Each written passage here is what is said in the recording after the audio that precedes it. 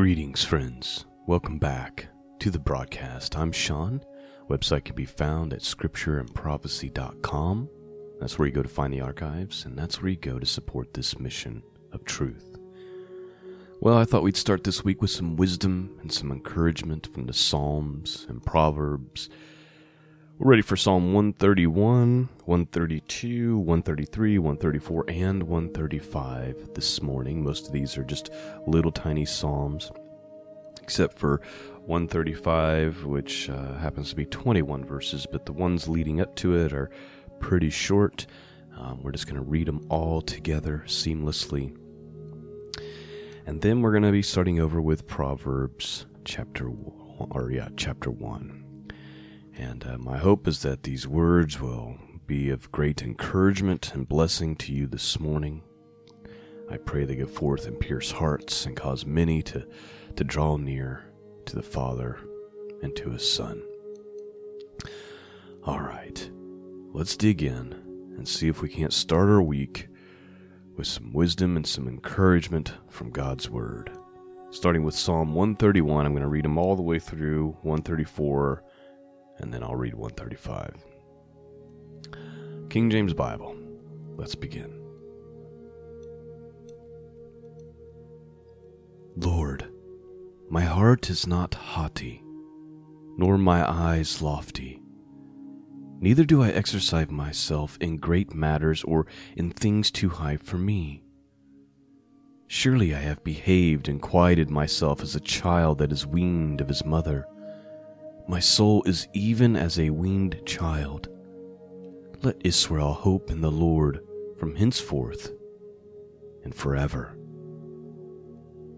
Lord, remember David and all his afflictions, how he swore unto the Lord and vowed unto the mighty God of Jacob, surely I will not come into a tabernacle of my house, nor go up into my bed. I will not give sleep to mine eyes, or slumber to my eyelids, until I find out a place for the Lord, a habitation for the mighty God of Jacob. Lo, we have heard of it at Ephratah. We found it in the fields of the wood. We will go into the tabernacles. We will worship at his footstool. Arise, O Lord, into thy rest, thou and the ark of thy strength. Let thy priests be clothed with righteousness, and let thy saints shout for joy. For thy servant David's sake, turn not away the face of thine anointed. The Lord hath sworn in truth unto David, he will not turn from it. Of the fruit of thy body will I set upon thy throne.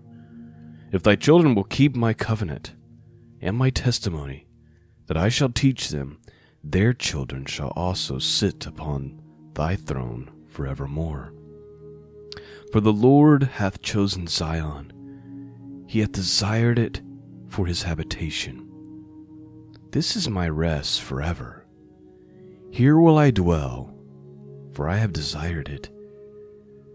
I will abundantly bless her provision. I will satisfy her poor with bread.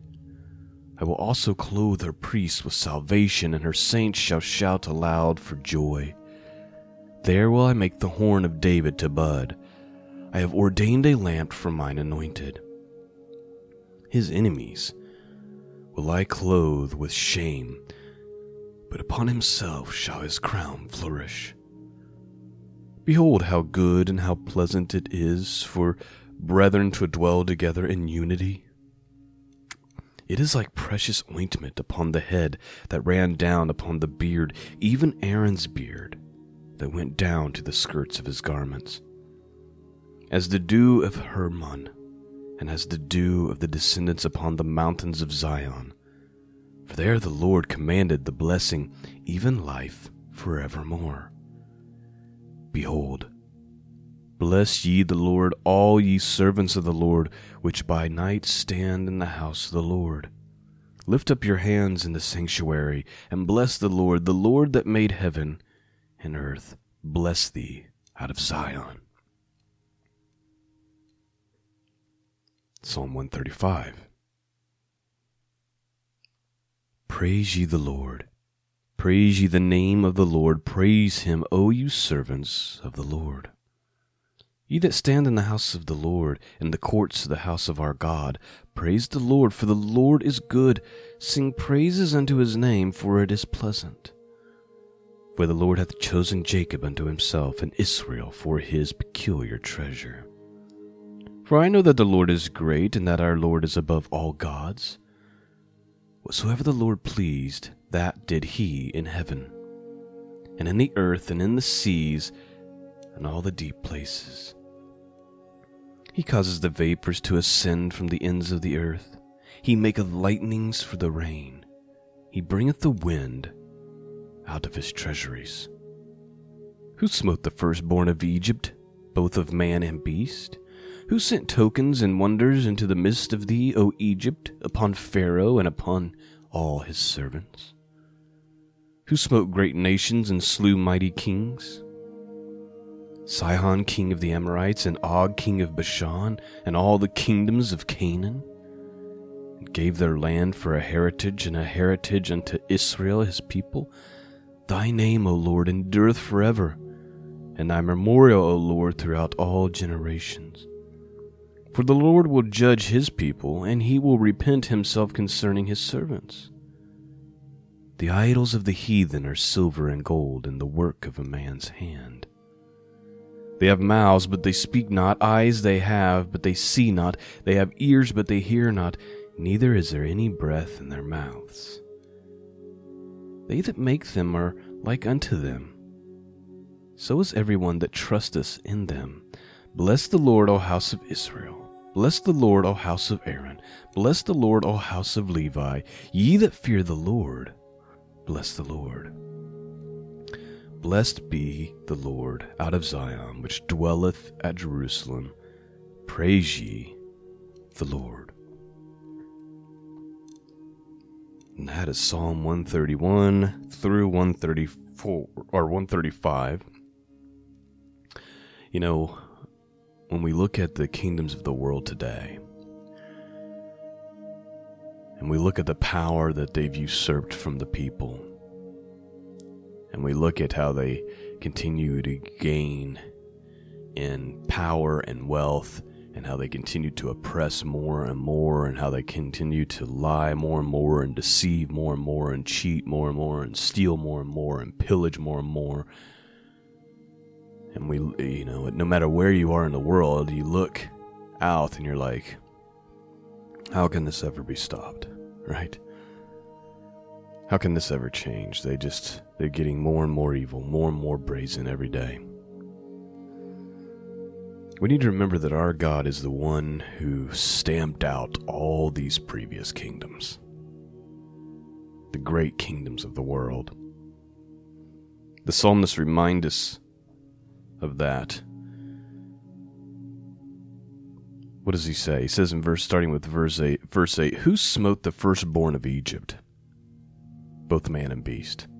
Who sent tokens and wonders into the midst of thee, O Egypt, upon Pharaoh and upon his servants?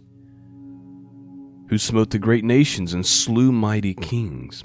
Sihon king of the Amorites, and Og king of Bashan, and all the kingdoms of Canaan, and gave their land for a heritage unto Israel his people. Thy name, O Lord, endureth forever, and thy memorial, O Lord, throughout all generations. For the Lord will judge his people, and he will repent himself concerning his servants. The idols of the heathen are silver, gold, and the work of a man's hands. You see, the psalmist is pointing out, look, the heathen, their God is their wealth, and whatever gods they want to conjure up, right? It says they have mouths, but they speak not. They have eyes, but they see not, talking about the idols made with hands. They have ears, but they hear not.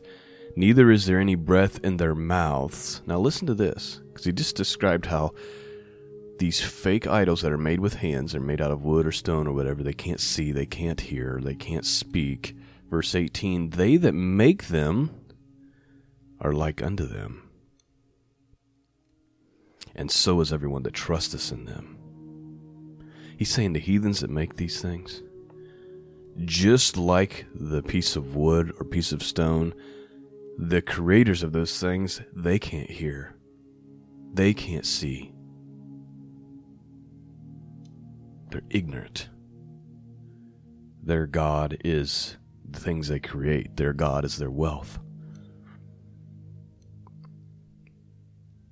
But bless the Lord, O house of Israel. Bless the Lord, O house of Aaron. Bless the Lord, O house of Levi. Ye that fear the Lord, bless the Lord. Bless the Lord out of Zion, which dwelleth at Jerusalem. Praise ye the Lord. I'm telling you, this is all going to come crashing down on their heads. Let's end this wisdom and encouragement this morning by reading Proverbs chapter 1. And we've had the cycle. The Proverbs aren't very long in chapters, so we've cycled through them a couple times. This may be the second or third time that we've went through the Proverbs through our study of Psalm over the last couple of years. But let's go ahead and read chapter 1, Proverb 1, 33 verses. The Proverbs of Solomon, the son of David, king of Israel. To know wisdom and instruction, to perceive the words of understanding, to receive the instruction of wisdom, justice, and judgment, and equity, to give subtly to the simple, to the young man knowledge and discretion. A wise man will hear and will increase learning, and a man of understanding shall attain unto wise counsels. To understand a proverb and the interpretation, the words of the wise and their dark sayings. The fear of the Lord is the beginning of knowledge, but fools despise wisdom and instruction. My son, hear the instructions of thy father, and forsake not the law of thy mother. For they shall be an ornament of grace unto thy head, and chains about thy neck. My son, if sinners entice thee, consent thou not. If they say, Come with us, let us lay wait for blood, let us look privily for the innocent without cause. Let us swallow them up alive as the grave, and whole as those that go down into the pit. We shall find all precious substance, we shall fill our houses with spoil. Cast in thy lot among us, let us all have one purse. My son, walk not thou in the way with them, refrain thy foot from their path, for their feet run to evil, and make haste to shed blood. Surely in vain the net is spread in the sight of any bird. And they lay wait for their own blood. They lurk privily for their own lives. So are the ways of every one that is greedy of gain, which taketh away the life of the owners thereof. Please note, let's stop for a second. The writer of the proverb is pointing out that when your feet constantly run to evil, like it's all gonna come down on you. It's so painfully obvious that that's how this will play out. He says, surely in vain is the net spread in the sight of any bird, right? Like the bird is like, whoa, like I can see you setting the trap. And they lay wait for their own blood. You see, they think they're laying wait for our blood. That's what the enemy thinks right now. These people in high places and in high towers who think of themselves as gods over the people. They lay wait for our blood, but in reality, they're laying wait for their own blood. In reality, they're digging a ditch for themselves. They're digging their own hole. They're digging their own grave. Verse 18 again, they lay wait for their own blood. They look privily for their own lives. So are the ways of every one that is greedy of gain, which taketh away the life of his owners thereof. Continue on, verse 20.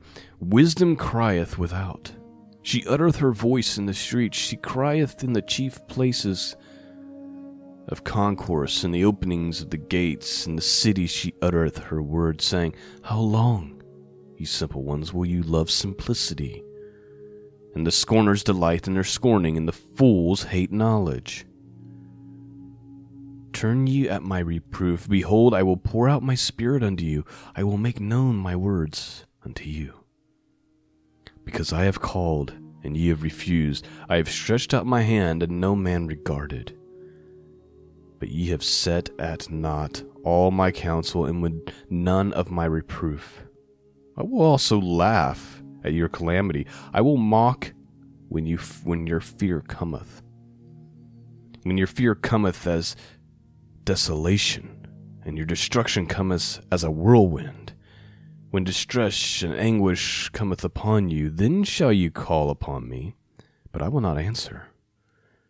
They shall seek me early, but they shall not find me. For they have hated knowledge, and did not choose the fear of the Lord. They would none of my counsel. They despised all my reproof. Therefore shall they eat the fruit of their own way, and be filled with their own devices. For the turning away of the simple shall slay them, and the prosperity of the fool shall destroy them.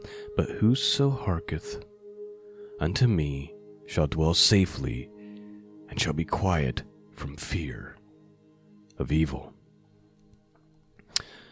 You see, right now, many of us can kind of see the house of cards, right? And we're already on our faces before God.